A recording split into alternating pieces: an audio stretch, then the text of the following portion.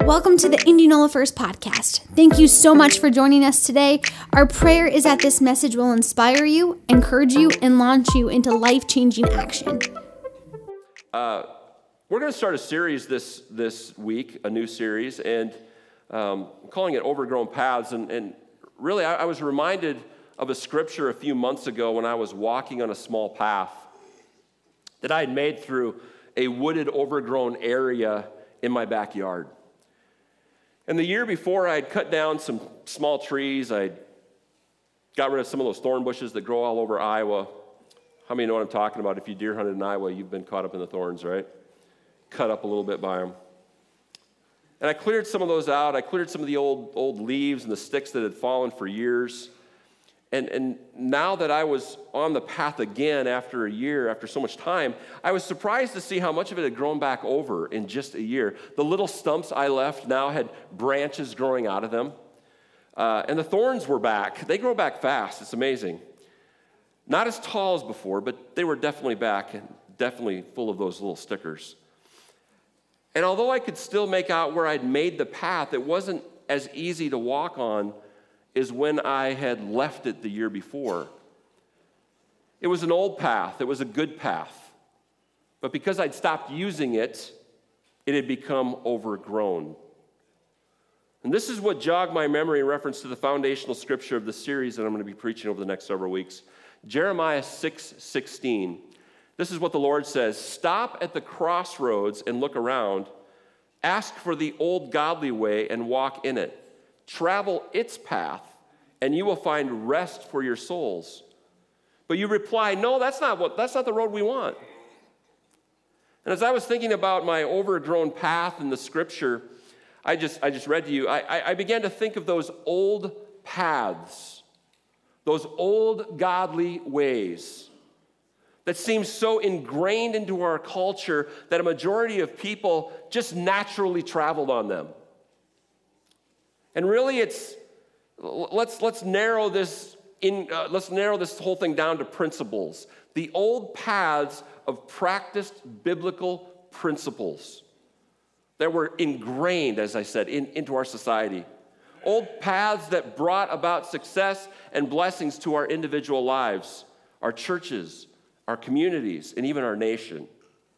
And I would venture to say that, like my path, some of those paths from yesteryear are a bit overgrown. They've been neglected and even abandoned in some cases. And when you look at a crossroads and you've come to that in your life, and you feel a little bit lost or even just unsure which way to go, it's a good time to look back through the neglected paths. Opening them back up and following them may be the very thing that gets you back home to where you belong. So that's it, church. I want to spend some time talking about these old godly paths that when traveled upon are proven to bring us to a place of success and blessing. How many would like to be in a place of success and blessing? And I know that means a lot of things to different people, and we could get into debates about that. I'm not talking about necessarily financial success, okay? I'm just talking about success in general and a place of blessing. Over the next few weeks, we're going to go back to some of those principles and rediscover some of those old paths and rediscover their value. And the first one this week is the old path. Here, are you ready for it? Biblical work ethic. Biblical work ethic. Turn to your neighbor and say, ooh, this is going to be good. Turn to your other neighbor and say, I hope. Now, I realize I got to be really careful here. When you get into these subjects, it could be kind of dicey. You run the risk as a pastor of ticking everybody off in the church. So if you're going to get ticked off, so be it. I just want to preach the word this morning. I ain't going to apologize for it. I don't want to come across as accusing, so please know that that's not my heart this morning. But from the beginnings of mankind, there has always been those who are, in fact, lazy. Right? There always have been. Those that refuse to work hard to accomplish the task at hand. Those that measure everything in reference to how much effort it will take and then decide that most things require too much effort. And I'm talking about those that do the bare minimum of what's required and just are never really willing to go the extra mile when it comes to work. Not just career work, I'm talking work as a general thing. But lately it seems that the number of people that live this way and are fine with not putting forth a solid effort outnumber those that really do work hard. And I'm making a statement here by even just having this principle of biblical work ethic as one of our points in this series, one of our old paths. I'm saying it's an old path that has become overgrown. And it's not that I think hardworking people have ceased to exist, because I know they're out there. It just seems that it's harder to find those kinds of people today than it was 30 or 40 years ago. And those that can say 60 to 70 years ago really know what I'm talking about. And I know that there are differences in people's abilities to perform because of personal situations and even physical limitations. Please don't think I'm pointing the finger at you, okay? But I'm referring more to the attitude within individuals that either gives them the foundation to have a great work ethic or lures them to a place of entitlement, where they believe they are automatically owed. I see this all over. I think you do too. Let's just look at the Word of God and see what it says about the old biblical path of work ethic, okay? Let's look at this. I'm just going to throw out a bunch of scriptures here because it's a good idea to look at what the Word of God says and then devise how you feel and how you live and how you look at everything through that lens of the Word of God, right? The Word of God tells you how to live. It's our blueprint for life. So number one, Proverbs 13:4, the soul of the sluggard. Has anyone ever been called a sluggard before? I mean, have you ever been called that? You're a sluggard. That would be like the worst thing you could say to me. You're a sluggard. I don't know. That's just terrible to me. The soul of the sluggard craves and gets nothing, while the soul of the diligent is richly supplied. Colossians 3:23, whatever you do, work heartily. What does that mean? It means you put your whole heart into it. Whatever you do, work heartily as for the Lord and not for men. Important. Proverbs 10:4, a slack hand causes poverty, but the hand of the diligent makes rich. Proverbs 14:23, in all toil there is profit, but mere talk tends only to poverty. I'm just letting that one sink in a little bit. I know a lot of people talk a big talk, right?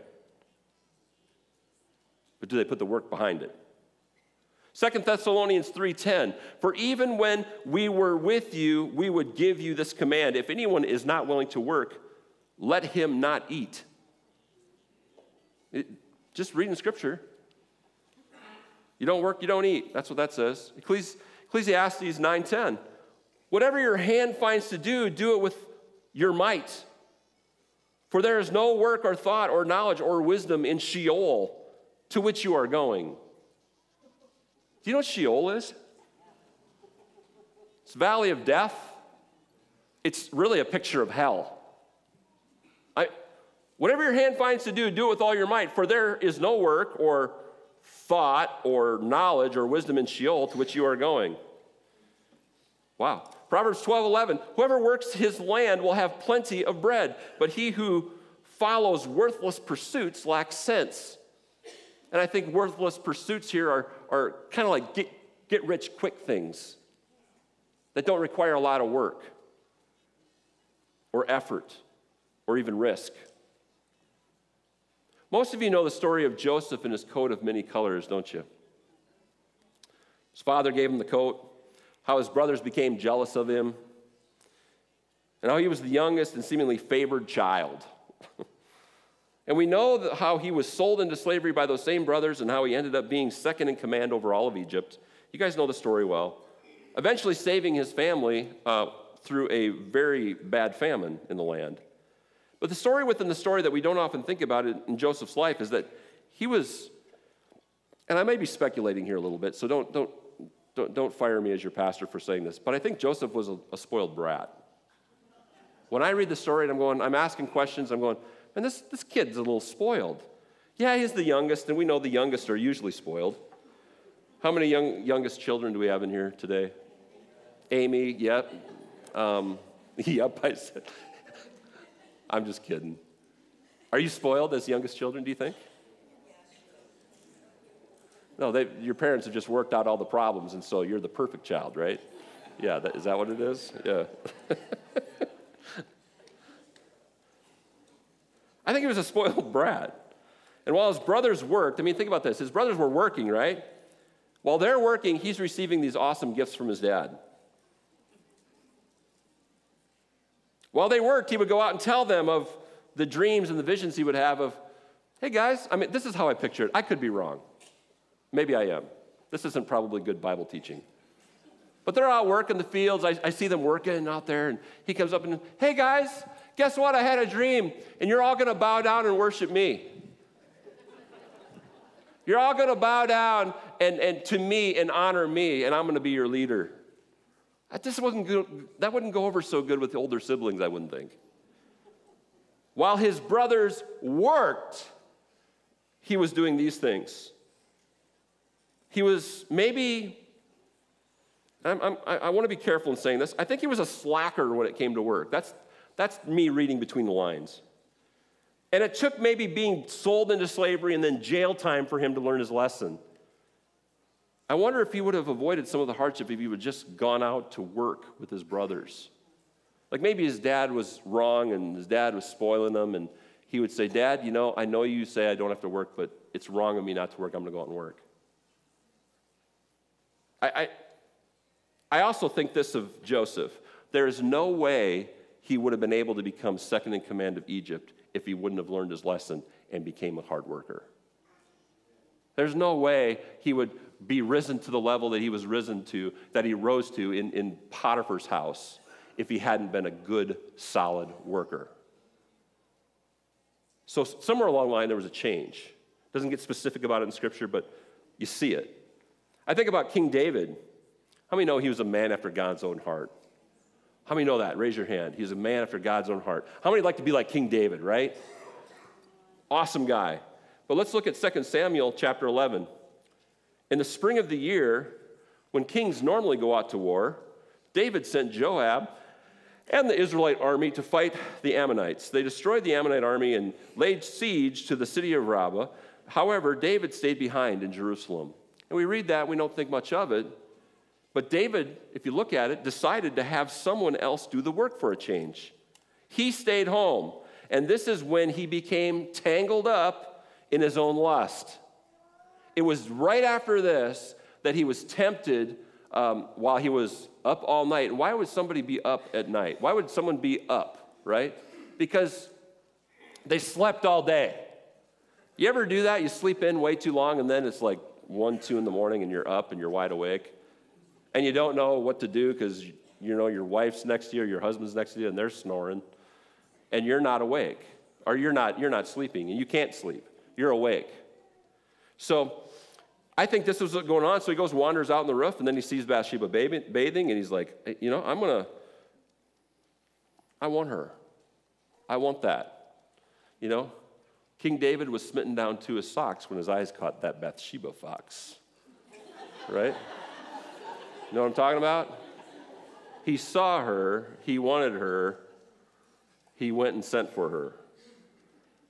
And this is interesting too.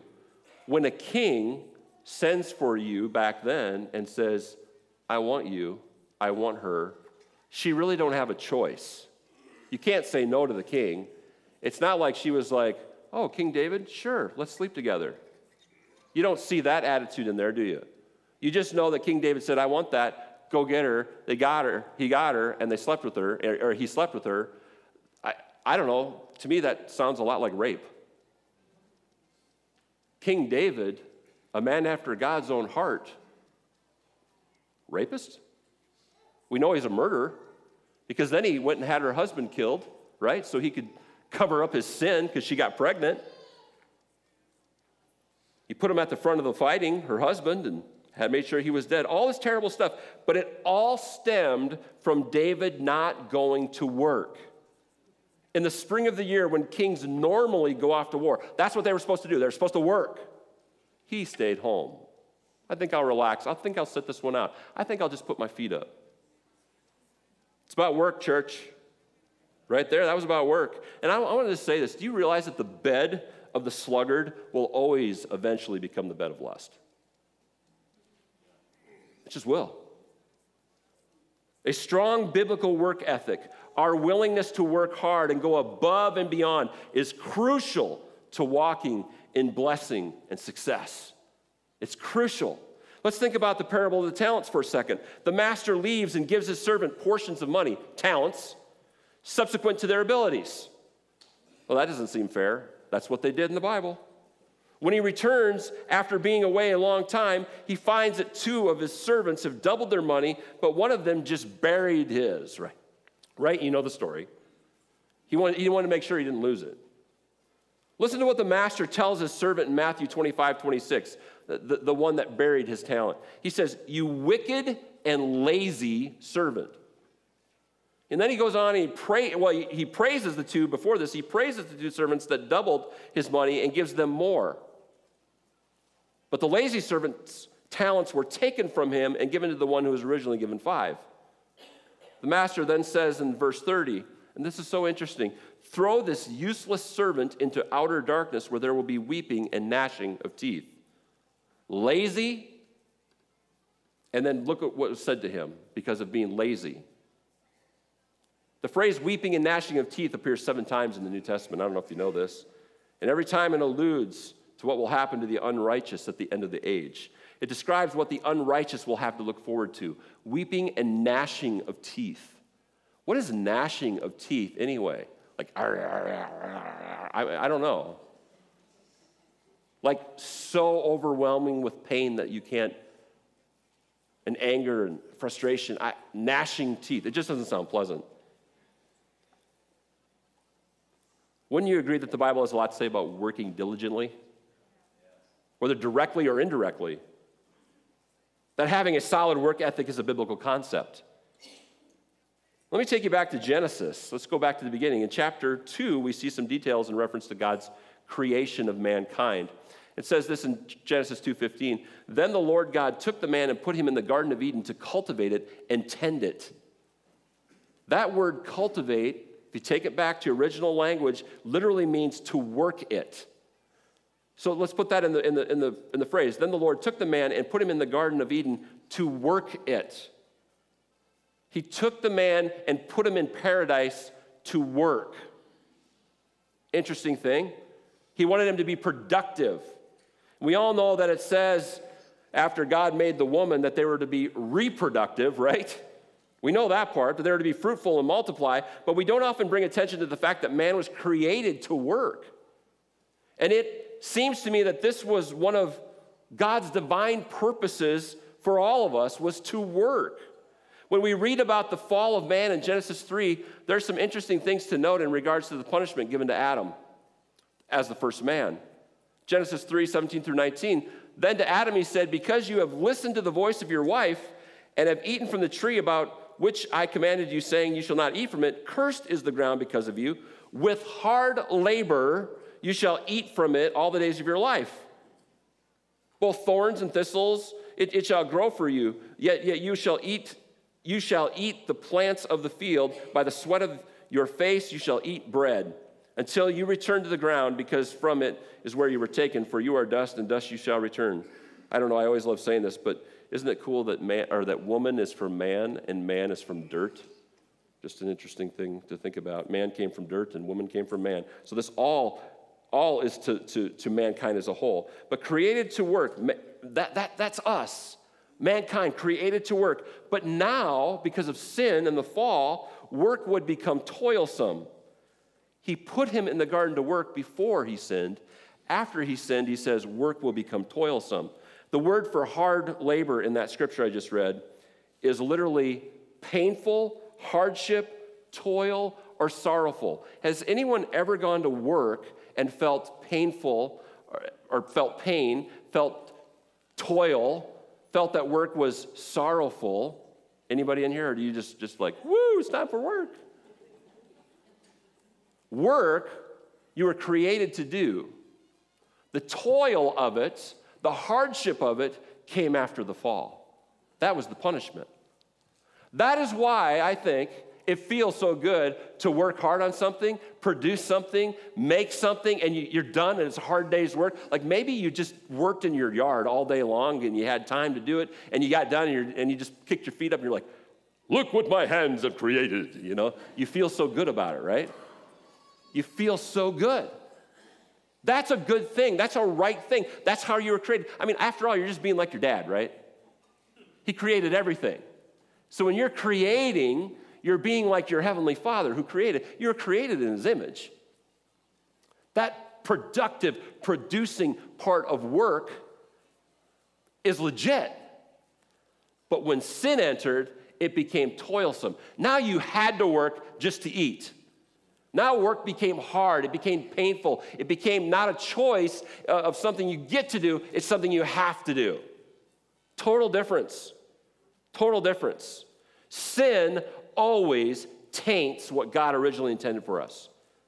It always destroys. It always kills. And so now with all this talk of having a strong work ethic, looking at biblical basis for what we're going to say here this morning, let me throw something else into the mix. There are those in the church that err on the other side of this. They work too much.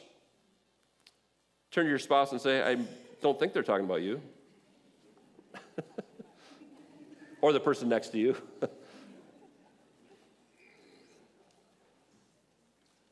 From the outside, they seem to have a strong biblical work ethic, but inside they have made work their God.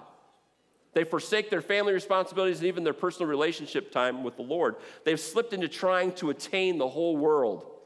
And we know Mark 8:36 says, for what does it profit a man to gain the whole world and forfeit his own soul? So there's a balance here, and clearly having a biblical work ethic is a balancing act. Pastor Jared tipped me off about a new trend. I was talking to him about this sermon, and he tipped me off about this new trend that's emerging within our culture. I had never heard of it, and some younger people probably have, but they call it quiet quitting.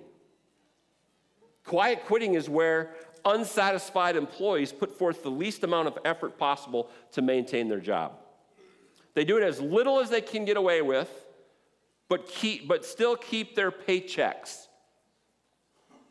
They approach work with the notion that the company doesn't own them and they are not about to sacrifice their lives for their employer. I want you to think about all this in reference to the scriptures we just read. Because this is how you develop biblical worldview. This is how you see things, right? This affects everything in your life if you really think about it and you meditate on it a little bit. Let's face it, as an employee, we should not have to put our lives on the altar of sacrifice just to make our employers wealthier. True or false? My boss don't own me. Who's my boss? God. Yeah, because I work as unto the Lord. But who's my boss here on earth? All of you. Pretty much, right? The board? My wife. Best answer yet, right? I shouldn't have to put my whole life on the altar of sacrifice just to make my employer wealthier. On the other hand, I shouldn't expect to keep my job if I'm only trying to do the bare minimum. So there's 2 points of tension here, like 2 extremes of a pendulum swing, and the truth of how we should live is somewhere right smack dab in the middle, right? The quiet quitters say that your self-worth as a person shouldn't be defined by your labor. And I agree with that, but not every employer is saying that your worth is based on your labor just because you're expected to show up and be productive. See, we're so good at swinging all the way the other way to make our point, right? Like we overcorrect everything. Well, my employer is a tyrant, so I'm going to do the least amount as possible and still make him pay me. That is wrong. I mean, unions were created to empower employees, right? Against tyrannical employers. But what if your employer isn't a tyrant? Should you be forced to be in a labor union that rallies against a good employer? Workers who work hard should be rewarded. Employers who work hard and try to improve the lives of their employees should be rewarded too. Most business owners didn't just get something handed to them, by the way. I'm throwing a lot of stuff out here in your mind. I hope it's going. Because how am I living? How am I thinking? How am I talking even about my employer? or my employees. Most business owners didn't just get something handed to them. They worked hard, they sacrificed, they took risks, and because of their diligence, they have created jobs that sustain whole families. In that aspect, employers should be, give them a round of applause, right? Because that's awesome. They took risks, they did things so somebody could have a job. But there seems to be a war on employers and corporations, even to the point that it's assumed that everyone who owns a company or they must have done it by stepping on and rolling over everybody else to get there. And that's just not true. As if having success in business and being financially secure is automatically evil. There is a notion out there that if you are successful in business, you are an evil person. That is wrong. Man, what if you follow all the days of your life that you work hard? Some of the scriptures we just talked about. You work hard. You're diligent. You put in the extra time. You put in the extra hours. You're not about stepping on others. You're about pulling other people up, right? What if that's you and you end up owning a company? Are you evil then because you own the company? There's many in society that would say you are.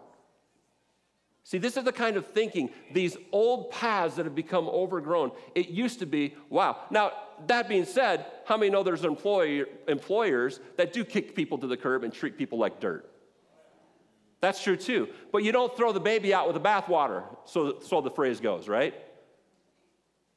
Not everybody gets labeled that because there's one bad guy.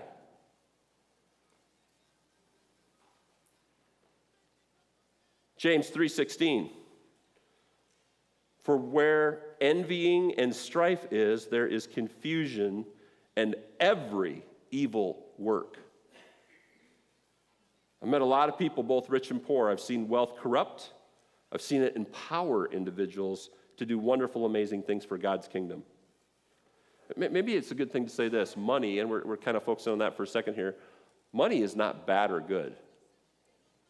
It's neutral. Money is not the root of all evil. The love of money is the root of all evil. How many would like some more money? I don't know how I should answer. How many know you can do a lot more with money than without it? What does money give you? It gives you choices. Choices to help that guy, choices to help that gal, choices to give to a missionary, choices to give at church. It also gives you choices in reference to, I can control others with it. Well, that would be evil and that would be wrong. And if that's in your heart, God's probably not going to bless you with a bunch of it. And yet some people do get it, right? It's all this mixed up thing. And let's get back to Genesis just for a second. What wrecked it all? Sin. Sin messed it all up.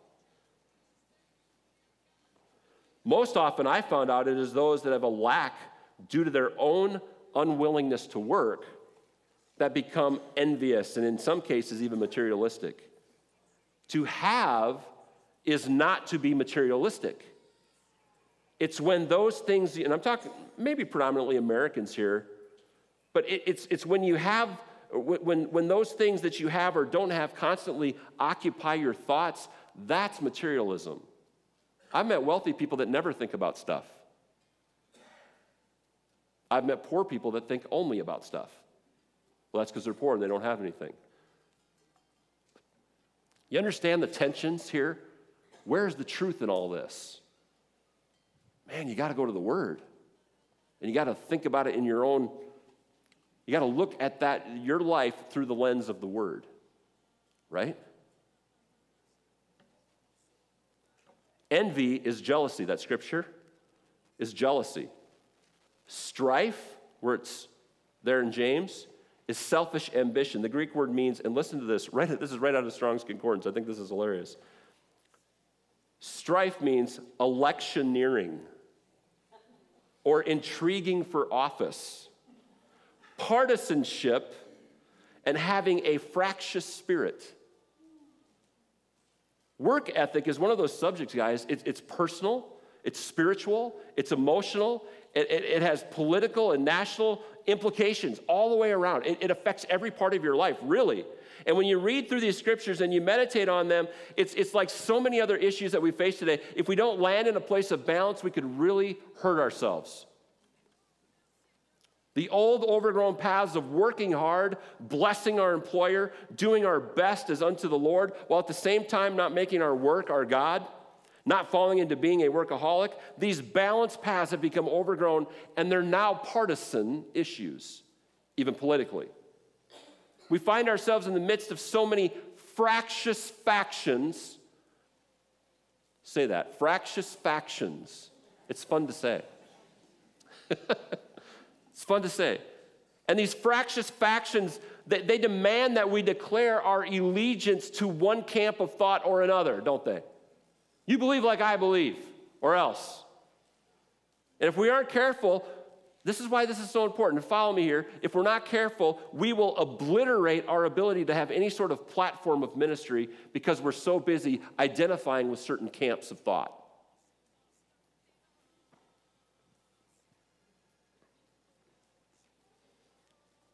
Balance is key when it comes to posturing ourselves to be heard, to have a voice. Balance. Let me give you an example, and this isn't even in my notes. This mask thing that went on during COVID. It's pretty much to an end now, except you see a few wearing masks. I could really hurt. My staff's going, oh boy, what's he going to say? You're trying to follow governing authorities. We have a good governor. She doesn't make them mandatory in churches. But we want to keep people safe, and we don't want to be the church. And I'm talking, this is past, so I can talk about it now, right? Are you following me? Is it okay to talk about this? Right. So what do? Do you make it mandatory? You got to consider where you're at. We're in Indianola, Iowa. It's not Minneapolis, right? Some of you are, thank God, right? This whole row is from Minneapolis right here, so. So what do you do as a pastor? Do you make it mandatory? Because I had people come in and say, are you mandating Mass? I'm like, I will not mandate Mass. I will not do it. But I also won't make fun of or ostracize or put down those that want to wear masks. Well, pick a side. You want me to pick a side? I just did. Balance. I don't see anything in Scripture about wearing masks. There's stuff about following governing authorities. I know that's a hard one. Trust me, I know. I don't see anything about masks. So, we had sections where every other row kind of thing, we had label, things on the chairs, and some of you just threw the labels away, and that's fine. I wasn't going to police it. So we walked through it in balance. And is that staying neutral? Is that being a wishy-washy person? Do I have to jump into a camp of thought in order? And some of you are going, well, I want to tell you about masks. I don't even care. It doesn't matter to me. It doesn't matter. We could split a church over that. Is that an issue worth splitting the church over? So why do it? I call that wisdom. And there is churches that absolutely split over it. How important is it for you to be right? You know what? In heaven someday, there's going to be a whole section of people. We're going to have a special meeting about this, right, in heaven. And God's going to tell us who is actually right in all of it. Right? I'm not a mask guy. I don't love wearing them. I didn't love wearing them. I don't necessarily believe in them. But it doesn't mean I'm going to make fun of anybody that does. Just one area. I'm getting off track here a little bit. But honestly, these fractious factions, they're all over the place. It's what's dividing our country right now. And it's leaking into the church, and it divides the church. All these different fractious factions. Decide where you stand. Declare what side your allegiance is to. Is it in Scripture? Does it make me more? Does it posture me in a way, if I declare my position, does it posture me in a way that makes my voice more heard to the world so I can have a bigger platform to preach from? Because if it doesn't, I'm not interested. Well, you're just being lukewarm. No, I'm looking forward to Jesus coming back and taking as many people as I can with him.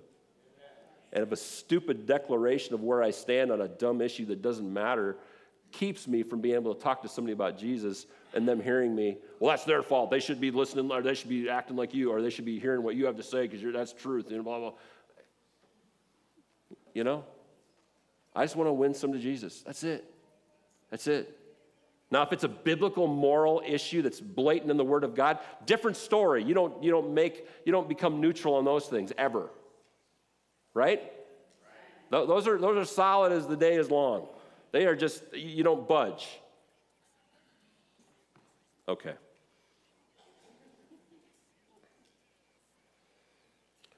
Notice that we are not to remain neutral or lukewarm or divided within ourselves. A house divided against itself can't stand.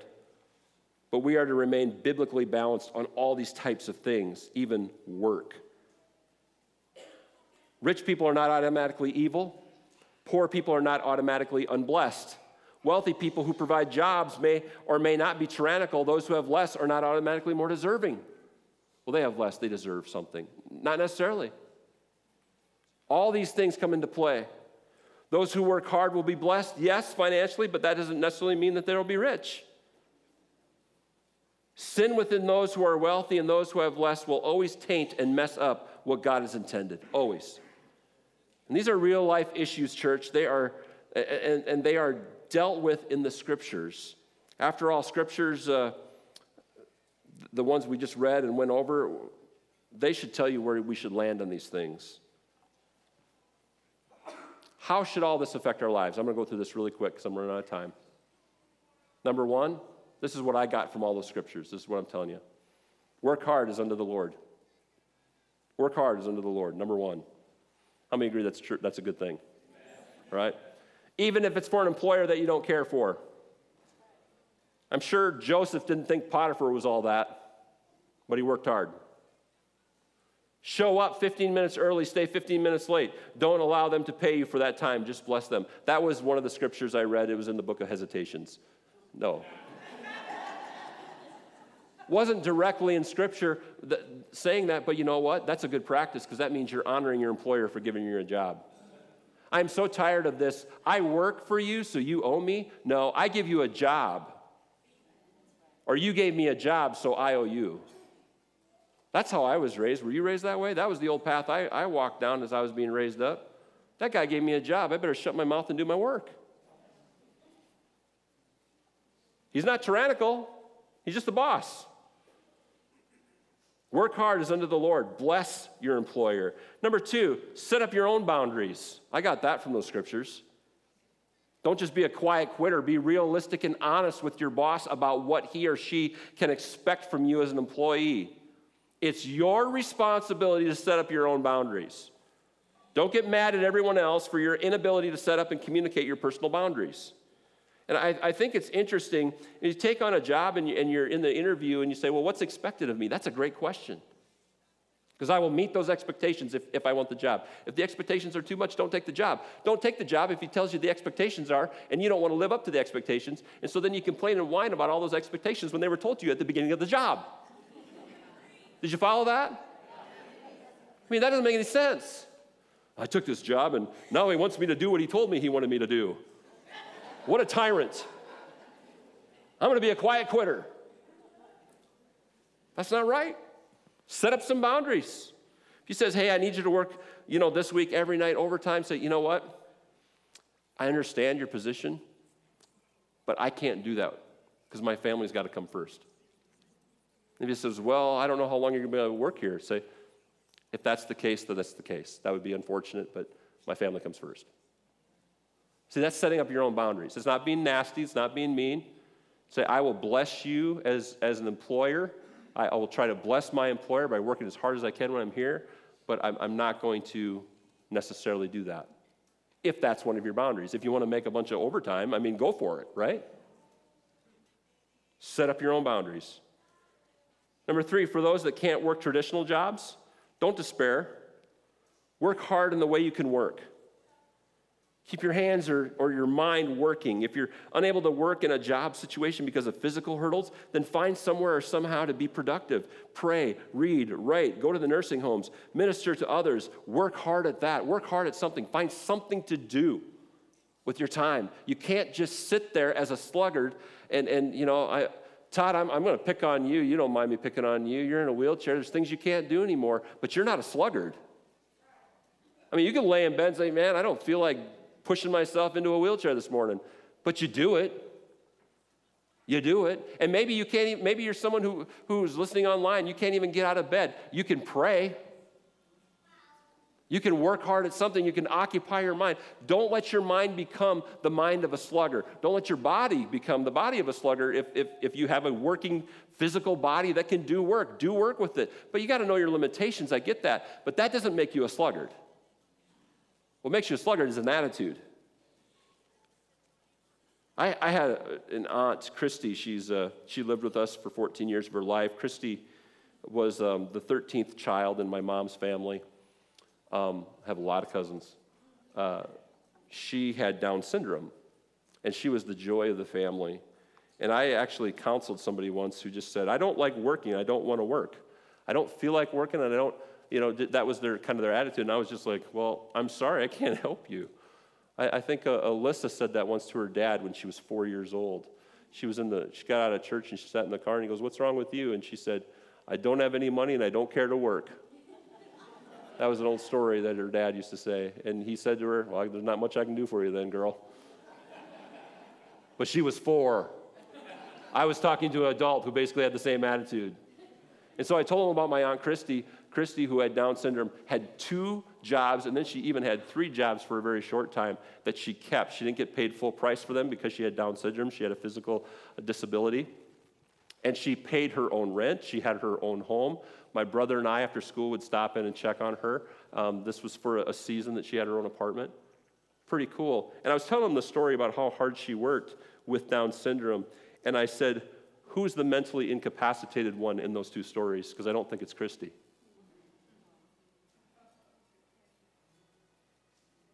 You have 2 hands, 2 feet. Your mind's well. It's good. Why aren't you working? I'm not talking about even necessarily traditional jobs. Work doing something. I hesitate to tell this story, but I'm just going to tell it real quick. Because and I'm not even making it necessarily, I just want for food for thought. 27 years ago, a guy came into the church I was working at in South Dakota, and he was so distraught, he was depressed, he was down on himself, he was just struggling. And he goes, I have to admit, I have to confess something to you. I have to admit something to you. I'm like, well, what is it? I was thinking, what's going on? And he goes, I just had to file for unemployment. And that sounds funny today because it wasn't just maybe a couple years ago. I remember being with an individual who was bragging about being on unemployment. It's a total difference in our world. I'm not saying that being on unemployment is bad. Seasonal work, I get it. But I've met with tons of people who during, like concrete workers who don't have any work in the winter, at least some of them didn't, who didn't have anything to do, they started getting depressed. They were created to produce and be productive. So even though if you're not working, find something to do, right? Whatever it would be, occupy your hands, occupy your mind. Number 4, the concept of retirement from work. It's not really found in the Bible. You notice that? Thou shalt reach the age of 75 and thou shalt retire. Or 65 or 72 or whatever it is today. Retirement from your job is fine, but we are still called to be productive people. And I love how so many of you have retired, and you often say to me that your retirement has been more work than when you worked your job. That's a good thing, I think. As long as you got your boundaries are set and you're walking in balance, I think that's good. Number 5, there's no freebies in life. You will always pay for what you get, one way or the other. Getting free money or benefits seems so wonderful, doesn't it? Having your college tuition paid for by the government may be attractive. Ooh, yeah, I'm pushing that button. They're not only from Minneapolis, they're college students, right? I have a college student as well in my house. More stimulus checks for everyone seems like a real blessing in the moment. But nothing is free, church. Freebies over time create dependencies on those giving the freebies. And those that you become dependent on will eventually have control over you. Now, thank God we can depend on Him and be dependent on Him. I mean, He gives us a free gift of salvation, right? And if we take it, yeah, we're giving Him control over us, and that's a good thing because He's God and He's perfect. And that's okay by me. But I want you to understand something. You know, freebies aren't free. In reference to all this is how you develop your worldview. You look at the Word of God, you develop your thoughts and ideals based off what it says, period. It's truth. It's our source. It's our guide. It's our blueprint for life. Jeremiah 6:16 says, this is what the Lord says. Stop at the crossroads and look around.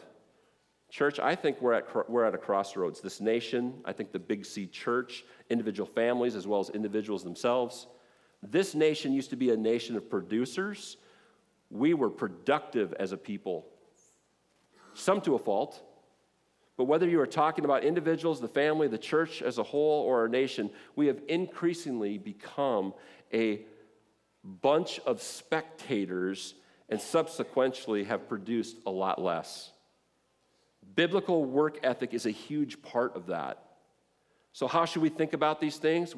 How should we live accordingly when it comes to working hard as unto the Lord? How do we keep balanced? Our scripture this morning says this, ask for the old godly way and walk in it. Travel its path and you will find rest. That's peace, tranquility for your soul. Following the old paths of biblical work ethic will bring rest for your soul, for your emotions, for your mind, for your will. It might even be like a little heaven on earth. How many like a little heaven on earth? I'd like a little bit of that. Working hard is a part of that. And we can do like those Jeremiah was prophesying to did. The end of that scripture says, but you reply, no, that's not the road we want. We want the new way. We want to do this. We want to do it our own way. Who sang that song? I did it my way. Frank Sinatra? I did it God's way. Right? That'd be fun if that was a real song. We can say, no, I don't want that old path. I'm going to do it my way. And if that's how you respond, that's your choice. But the Word of God won't steer you wrong, ever. It just won't. And working hard is a big part of it in reference to what we're talking about today. Let's read it and let's let it change us. Let's pray.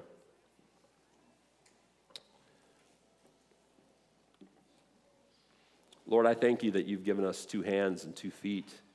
I thank you that you've given us a mind and you've given us the ability to have attitudes, good attitudes towards things. And Lord, we know that to be like you is to be productive and creative and actually work. Lord, I think about the 7th day that you rested. You rested because you worked. Maybe without work, we wouldn't even be able to define rest. So God, I ask that you would help us renew our commitment to being biblically good workers, blessing those that are over us, working hard within the church, working hard within our families, that we would just put forth effort, not do the bare minimum in any area of our life. And God, if there's areas we have been a little lazy, we've been sluggerish, if that's a word, I pray you convict us and change us. Whether it's our schoolwork, our job, even if it's working on our relationships, if we haven't put forth the effort that we should, God, you've called us to work and we want to be diligent workers. We give you praise today for your word. Change us from the inside out and help us walk in a good work ethic. in a biblical work ethic. In Jesus' name, amen. Thanks for being a part of the Indianola First podcast. Join us next week to stay updated on our latest messages.